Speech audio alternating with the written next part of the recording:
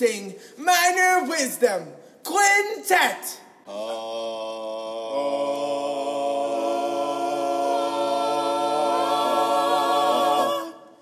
1, 2, a skidda-didda-doo. Minor Wisdom. Another week down of virtual learning, although this week was a little bit easier because, well, we had a little hurricane over here in Houston and Sugar Land and the Richmond area. Hope those people that were affected by Laura are safe and families are all safe and houses are safe and businesses and schools and all that are safe. Hope everybody made it through that. If you are a listener of this podcast and you live in Louisiana, which I know there are not quite that many, then I hope everybody is okay. If you're in East Texas, the Orange area, Port Aransas, those places, hope you are okay as well. Here in Houston, it was sunny days, and we had 2 days off. Our district went back on Friday. We did not call Friday off like some other districts did, and had school on Friday. Speaking of school, virtual learning is getting easier for the high school kids, not so much for the elementary school kids. I think they're getting a little tired of it, just based on my own personal experience with my third grader and hearing from fellow parents, peers of mine that have kids, trying to balance getting your kid educated as well as educating your students and doing your job. It's tough. It's very difficult. It's very, very difficult. I've had to, a couple times now, pause my class just so I can help Ava take her class. And because what is a third grader supposed to do? They don't have all the answers, even though Ava would tell you she has all the answers. Well, that's not the truth. But anyway, she doesn't. I'm not going to talk too much today. This week I do have Craig Hurdle. Somebody put it very well. I'm not going to name who that somebody is, but he's the nicest man that a lot of people haven't met yet.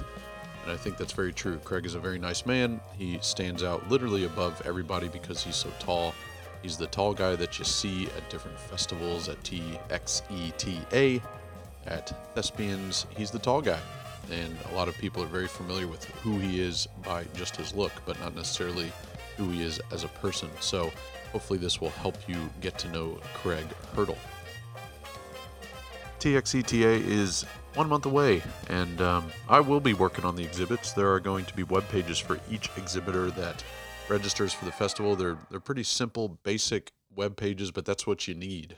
You just need stuff that you can navigate easily. We're all tired of looking at our computers, so this is something you don't have to fish through. The links and all of the information you need will be right there for you.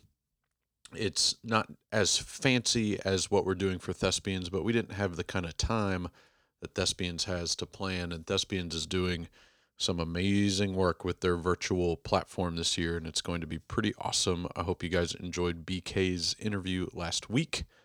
There's also TTAN, which I know has been publicly announced, the advocacy group, which is amazing. And speaking of advocacy, one thing that we've started doing in Fort Bend, the theater teachers on the middle school and high school level, there's one on the elementary level. So anyway, I digress. But we are doing an asynchronous artist spotlight every single week. Now, I've kind of gone against what my directions have been, and we're making it very synchronous, and I'm talking to the students about each individual artist, and the artist spotlight focuses on BIPOC artists and LGBTQ artists and artists that are just not white males, as I told my students. And if they are white males, maybe they have some sort of non-majority difference about them.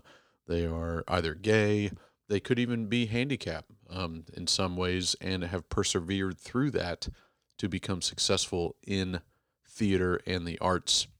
I'm actually reaching out to some of these professionals and hoping that I can get an interview with them, not necessarily for this podcast, although that would be a bonus, but I'm reaching out to them just to ask them questions so that the students know these people are accessible.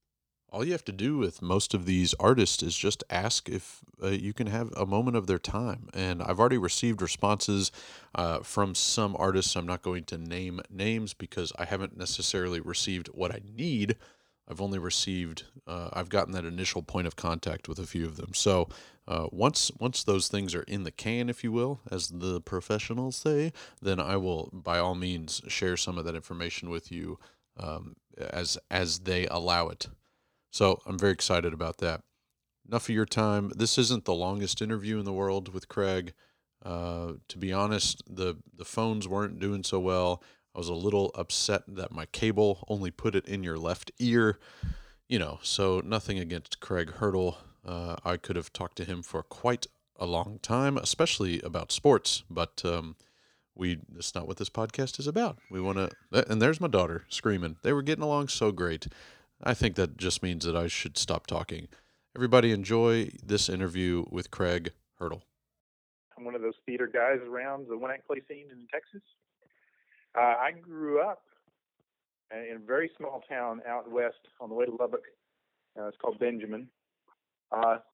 Population was 308 when I was growing up. I think it's in the 200s now. And really didn't know much about theater at all.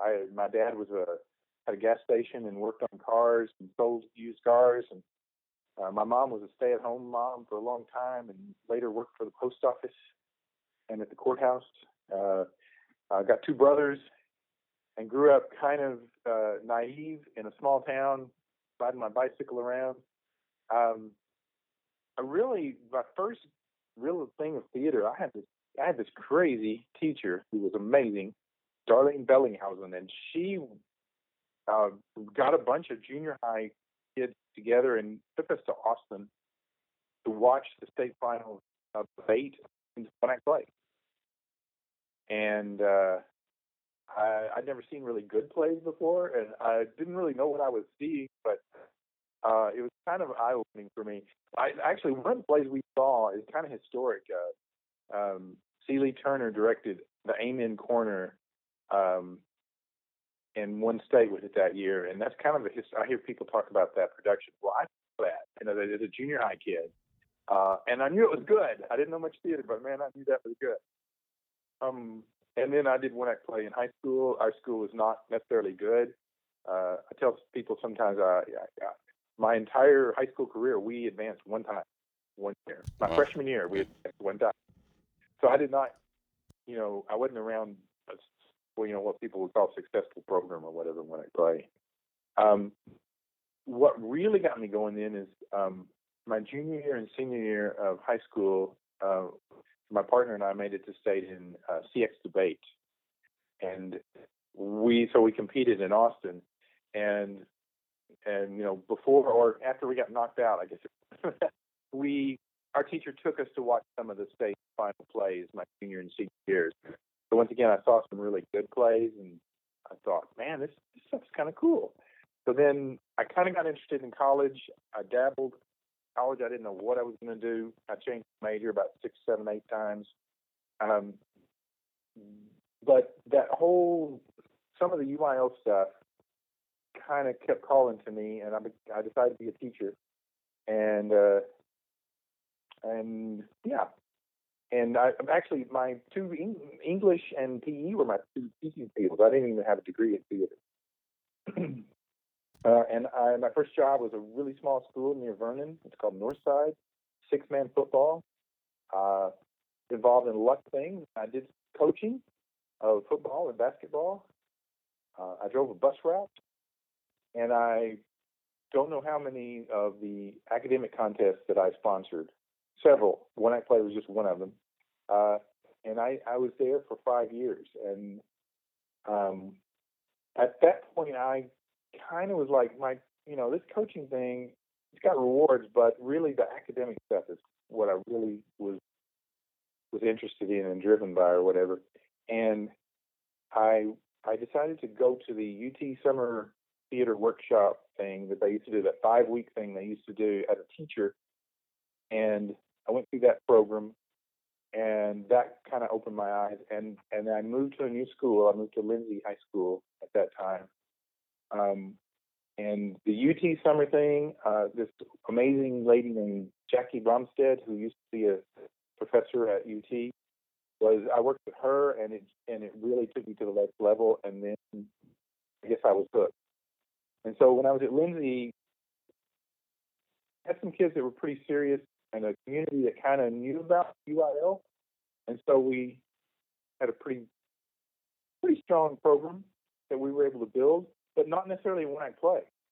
We had some success in one-act play, but we had success in debate and some other things more than one-act play early on. And so I did that for a while, and then after several years at Lindsay, I started being able to delegate some of the other contests a little more, and that gave me a little more chance to concentrate on one-act play. So I felt like my plays got better, and I learned what I was doing, but it took me a long time. Some people come out of college and you see them, their plays are really good right off the bat. I was not one of those. I didn't know what I was doing for a long time. Well, I sometimes tell people, don't be discouraged if you don't do well in the contest. I didn't advance until my 5th year of directing. So I did not have that much success.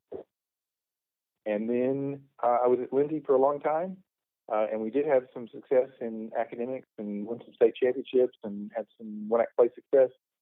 And then for a time, I went to Gainesville, and then I went to Argyle. And then I did the whole retire-rehire, so I'm a half-timer.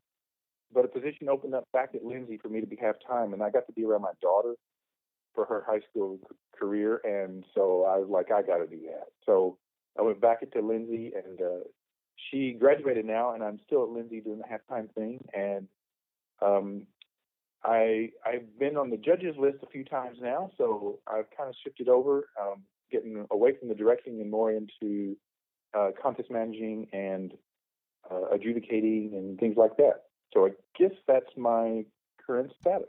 Yeah. So you mentioned that you were certified in PE. Yes. So were you were you an athlete when you were younger? Well, if you know me, I'm really tall. Yeah. So Yeah. it's kind of unavoidable that you're going to get recruited to the basketball team, Right. especially in a tiny school. So I did play some basketball.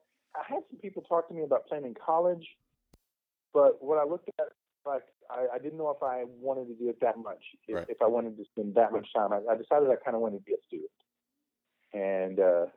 And so I moved away from the basketball. I did coach some of it, like I said, in my early years. Right. And I coached some 6-man football. Yeah. So I've heard of 7-man. I've never heard of 6-man football. Is that just like is it like flag football, but you are padded up, sort of? Oh, there's tackling and everything. Yeah. It's very wide open. Yeah. Lots of scoring. There occasionally there are scores where somebody gets over 100. So it's like that arena style.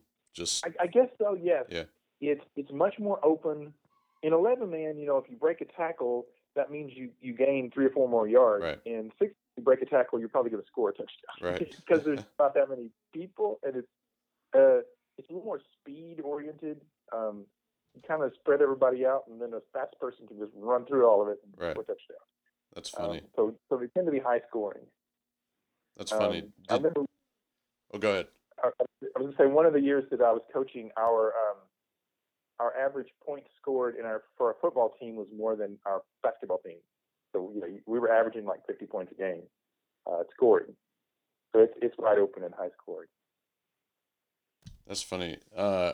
What type of carryover? And I've asked this to a couple people in the past that kind of have team background, like they've been a part of a team. What type of carryover from that world do you take into, and it doesn't necessarily have to be one-act play, but any of your productions where you are trying to coach up the team, if you will? And this is not a visual podcast, so I put air quotes. I put radio air quotes on that, but yeah. I can tell the voice. Yeah.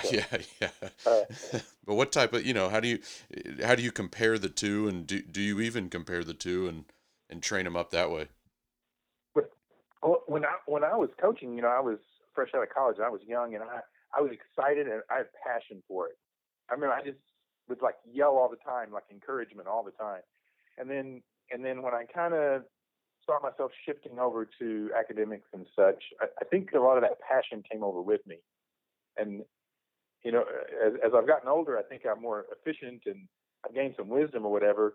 I have to remind myself to I have to work myself up to the passion a little bit now, which was not a problem at all then. I was so excited. So I think the passion, and then I think just yourself as being in charge of a group. I think there was a lot of carryover from coaching sports to academics and play, that kind of being the person in charge. Some people, it's scary to be the person in charge sometimes, and to be the responsible and the one who has to organize and plan a practice or plan a rehearsal. So I think some of that carried over from me, just how to compose myself and all that. Do you ever find yourself getting into coach mode rather than director mode? Occasionally. I feel that sometimes if there's some kind of physical demand for a play, and we're having to stretch, or there's lots of movement, or something that's physically demanding, and we're trying to be in shape and stuff, I feel a little of that coach mode coming back occasionally. Yeah, I've never been a coach nor really an athlete. I played soccer for many years, but I was the goalie, so I didn't get yelled at nearly as much because I'm not, I wasn't out on the pitch. But we do run during musical season. We make the cast run, and we encourage them to talk while they're running. Because that's showing their sort of their need to know how to sing and dance and all that kind of stuff. But so I get that, and I try to play coach. Oh yeah, it's a physical. There's certainly a physical aspect of what we do, and that's one of the legendary things I always heard about Jerry Worsham. That they ran for a mile or something. They jogged a mile and then had rehearsal. So, and I know a lot of people that do that sort of thing. Because it is physical. Yeah, it's not a unique thing, but it definitely is fun. And the kids, are like, this, I didn't sign up for PE. Well, you kind of did. So my wife always says, if you're not sweating after rehearsal, you didn't rehearse. So yeah, that's funny. Yeah. So a lot of people see you around, and not only because you're active in theater, but also you kind of hover over everyone. So they, you're a memorable director, if not only for your height, but well, my students know if we're at some big thing, just to look above the heads of everybody else. Yeah. You don't have to wear any flashy outfits. It's not that hard to find you. But have you ever had anybody kind of approach you at one of these events? This is going to sound like a very elementary question, but have you ever had anybody simply just approach you because you stand out? Because you're just kind of literally because you're physically taller than people, and they find comfort in just singling you out. Does that make sense?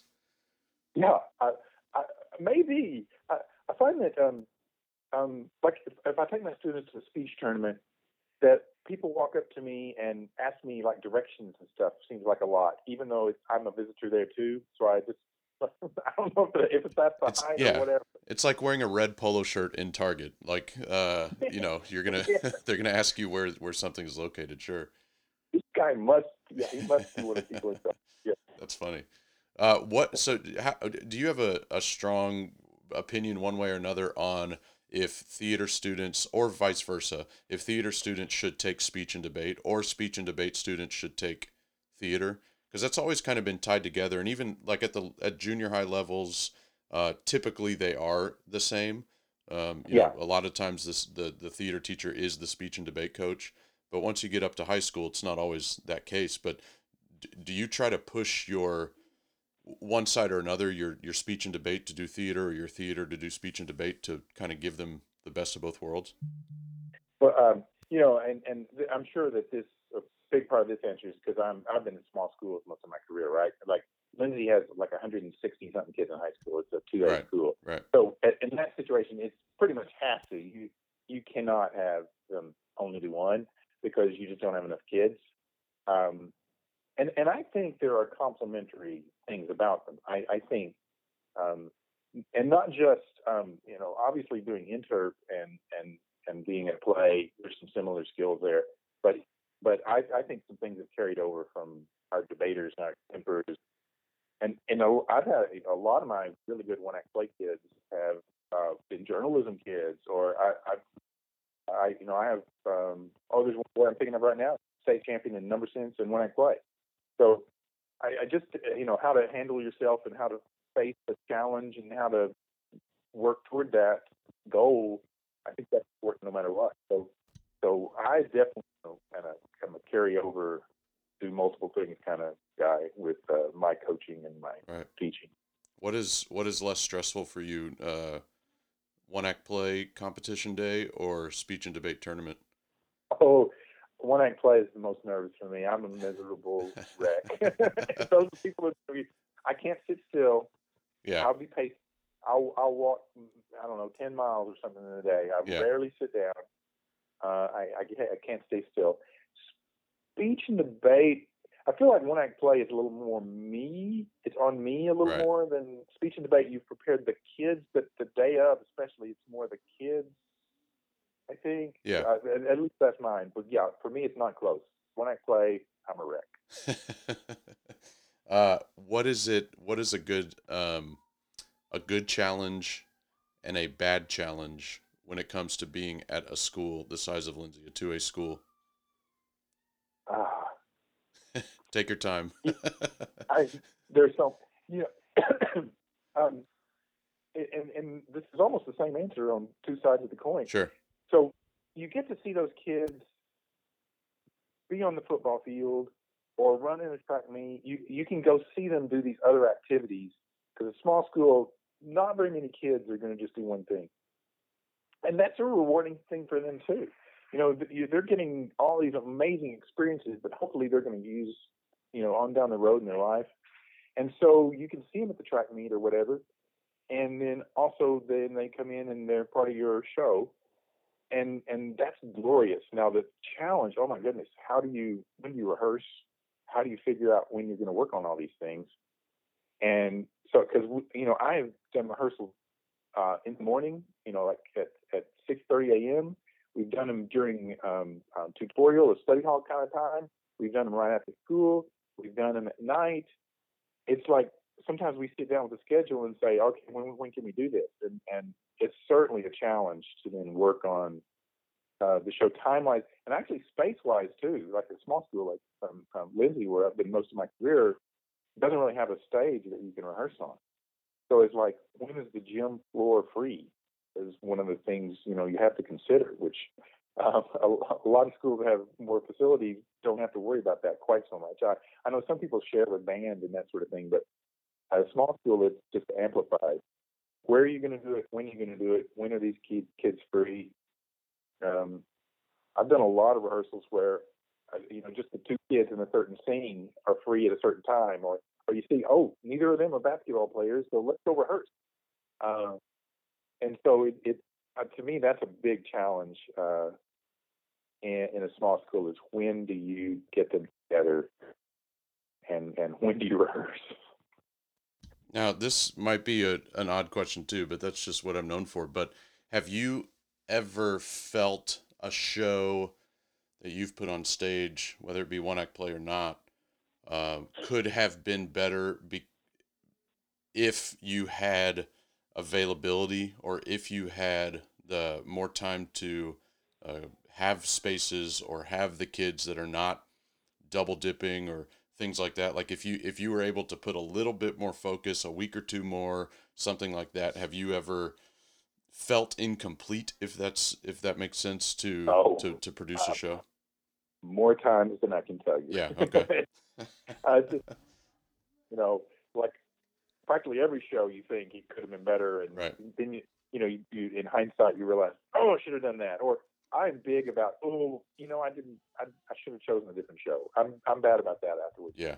But then also, you do think if we had a little more time, I'll say most of the shows that I've done, they never quite reach the mark, and maybe even with time it's a lack of talent or effort usually on my part, maybe the true thing. But you always feel like, if we could have a little more time to fix such and such. So I'd say the majority of the shows that I've done.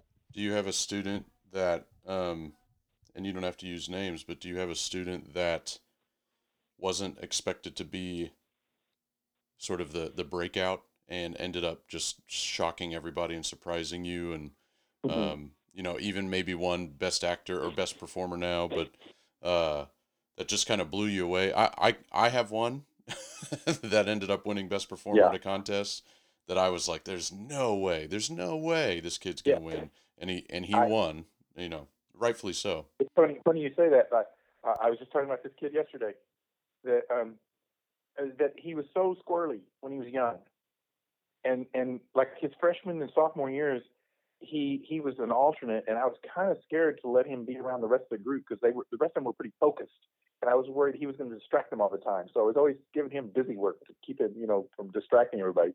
Then his junior year, he had a small role in when I played, and it was solid in that. But by his senior year, he had kind of grown up, matured, and everything, and he just nailed this part. He was Best Actor all the way, Samuel French Award, and he was, probably the best single performance that I've directed in a one-act play was him. And yeah, and his freshman year, I was really thinking, do I need him in my program? Right. So you never know. Yeah, that's true. What do you know what he's doing now? I know that he does shows on the and that sort of thing, community theater kinds of things still and all that. So he's still kind of got the acting bugs, which Right. is kind of cool. That is kind of cool. Who do you have a claim to fame? Like, do you have somebody that's come out of your program that's kind of gone on to do some things in the world of theater? I'm assuming you have successful Yeah, kids, but not necessarily always performers. yeah. I have some people that are amazing teachers now that I'm really proud of. If you think about my school, I don't really have theater kids that much. Because most of them, like I said a while ago, most of them did multiple things and all that. I don't really have anyone who's a famous performer. I do have some people, like you say, I am really proud of them because they're doctors and lawyers and accountants and community leaders and that sort of thing. Yeah. And really, that's what in my mind, that's what I'm preparing them for, because Yeah. at a small school like the chances of them going on to be a big star are just numbers wise not that great. Right. So I don't really make that my focus. Yeah. So no household names that are by me, but lots of people that I'm really, really proud to know. And I think the teachers are the ones that get me in the heart the most. Sure. Yeah, that makes you sense. feel like passing it on to the next generation. Yeah. The there are a lot of theater teachers that pride themselves as theater teachers, and there are a lot of theater teachers that pride themselves as kind of like life coaches. And so I think I'm the latter, but I do my best to sprinkle in theater education as well. Yeah, there you go. And there really are. To me, there are different kinds of theater teachers, and there's some that are kind of nurturers. I'm not sure I'm really a nurturer, but some of them that kind of take some of the kids that are struggling and everything, and help them get in the right direction. And are ultimately, I think that probably is more important than I had a star there on Broadway now. Is the hundreds of kids that you've helped just tweak them and help them take a step in the right direction. I really think that's ultimately more important. Right. What is something that you've seen at? Because I know I've seen you at the 6, 5, and 4A contests as well. Is there something that you've seen at one of those contests that you thought would be impossible to pull off for one of your shows, and then you tried it and succeeded, surprised yourself? I'm like everybody else. I copy. I certainly do. So I have tried some things. Occasionally, some 6A, 5A schools have some technology that we may not have access to that's tough for us to get. So that's a challenge there. And of course, 6A and 5A sometimes get into some subject matter that a small school usually stays away from. But certainly, I've stolen so many things. Back early in my career, to have seen a couple of Luis Munoz directed shows and steal from him like crazy, and then get to know him, and he's kind of a mentor of mine on a personal level now. So stuff like that's really rewarding. But yeah, I stole from him artistically. Now I kind of steal from him on life advice too. Sure. Yeah, I think a lot of people do. As far as virtual theater is concerned, I assume you guys are going back face to face, or are you guys going, um, you guys gonna be teaching online, or how's that gonna work for you guys? Um, our kids have the option. Okay. Um, the vast majority are choosing in person. Right. Um, I think partly because of extracurriculars. You know, it's a small school, and Right. football is king, and volleyball is a big deal at our school. So a lot of them are there because then, you know, otherwise you can't do the extracurriculars. So I Sure. think that got a lot of them. So for us at a small school, we are masking it up and trying to enforce that and reminding the kids if we have to. But yeah, the vast majority of our kids are in person. Are you, when do you guys go back? Or are you already back? We actually started. We've been 3 days now. Okay. And how's it gone? How's it gone so far? Different, Yeah. certainly. You know, I'm teaching a long time, and this is like nothing else. Yeah. We're all Uh, first year teachers. Yeah. yes, we really are. It's gone as well as you could hope, I Sure. would say. Uh, are you concerned, like if you guys end up having to kind of go home, if you will, for the virtual side of things, do you think hmm you're ready to take on that beast, or do you I think you? think I think so. Yeah. I prepared in my mind over the summer to be full virtual. That was what I had in my mind. So so if we have to do that, I hope that I'm ready. Um, you know, I'm using Google Classroom. Yeah. Started using that back in March of last year, so I'm a little more versed with that now. Certainly, I'm still technically challenged in some ways, but I feel like I'm confident in that. And I've done some Zoom meetings and that sort of thing for various reasons. So I, I feel like it won't be a total disaster if we have to do that. Good. Yeah, I just talked to a dance teacher that's at a private school down here in Houston, and she was telling me her biggest challenge is, it's not the curriculum that you're putting online. It's, as somebody that has to stand up and show physical movement, the camera, you show your hands and okay, flare out your hands and do this, and then when you start kicking, which is almost immediately right after, they can't see your feet, so you have to then walk up to the camera, adjust the camera, and so it's just a Yeah. constant back and forth. She's getting more exercise being virtual than being in person. So it's Yeah. it's a different beast. Getting used Uh, to it. For me to see an image of myself, it kind of makes me cringe. So, I, Yeah, that's funny. Yeah, you can change up the lighting a little bit, or have a window behind you so that all they see is the silhouette of Mr. Hurdle. yeah, So good idea. that would be fun. Going back to the Luis Munoz comment, what is a piece of advice that he has given you that you have taken and just run with it and continue to follow it today? Oh man, so many. Yeah. Can't choose one. Well, choose a Uh, few. yeah. Well, actually, kind of referring back to the story I told about that one student a while ago.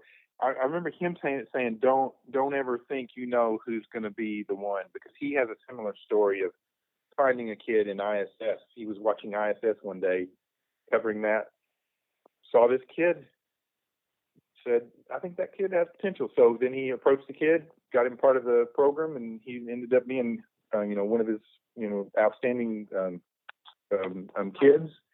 And so I think to have an open mind about where potential might be, I think that's good. Kind of creatively, to kind of broaden your mind creatively, I would think is the second thing. Like to think outside the box. I think I learned a lot about thinking outside the box from him. About a lot of people talk about. I do a lot of shows like with found objects and trying to use things in unusual ways, staging wise, and a lot of that I either stole or was inspired by, or at least the notion of it, and I was encouraged to do things like that by Luis to expand creatively. So I think that was a big thing too. And then kind of he helped also with the attitude of the contest. It's this is a subjective world we're in, and sometimes your shows they fall into place and they're magical, and some shows are a struggle. to kind of keep, the even keel and how to just stay focused and sometimes your show does not advance and it should have. Sometimes your show advances when you probably should have gone down. So to handle all that appropriately, I say would be a third. Yeah. Is there, and I've asked this to a few people too, is there a show you feel got away and that you would love to try maybe one day to remount to see if you can recapture the magic that you hoped you had captured the first time? Yeah. Oh, it's more than one. Yeah, more than one. Is it were they one act plays or were they just community shows? Actually, some of each. Yeah. Some of each. And some of it was, I didn't know enough then. I was inexperienced. Sure. I tried to do that show before I should have. I've redone a few shows. Like I did Caucasian Chalk Circle early on, and I think I wasn't ready for it, and I revisited it a few years later and had a much better grasp of how to do it. Several other shows like that I did, and I maybe wasn't ready for. What would go ahead. No, go ahead. I was going to ask what would now wise, experienced, seasoned Craig tell first, second, third year inexperienced Craig?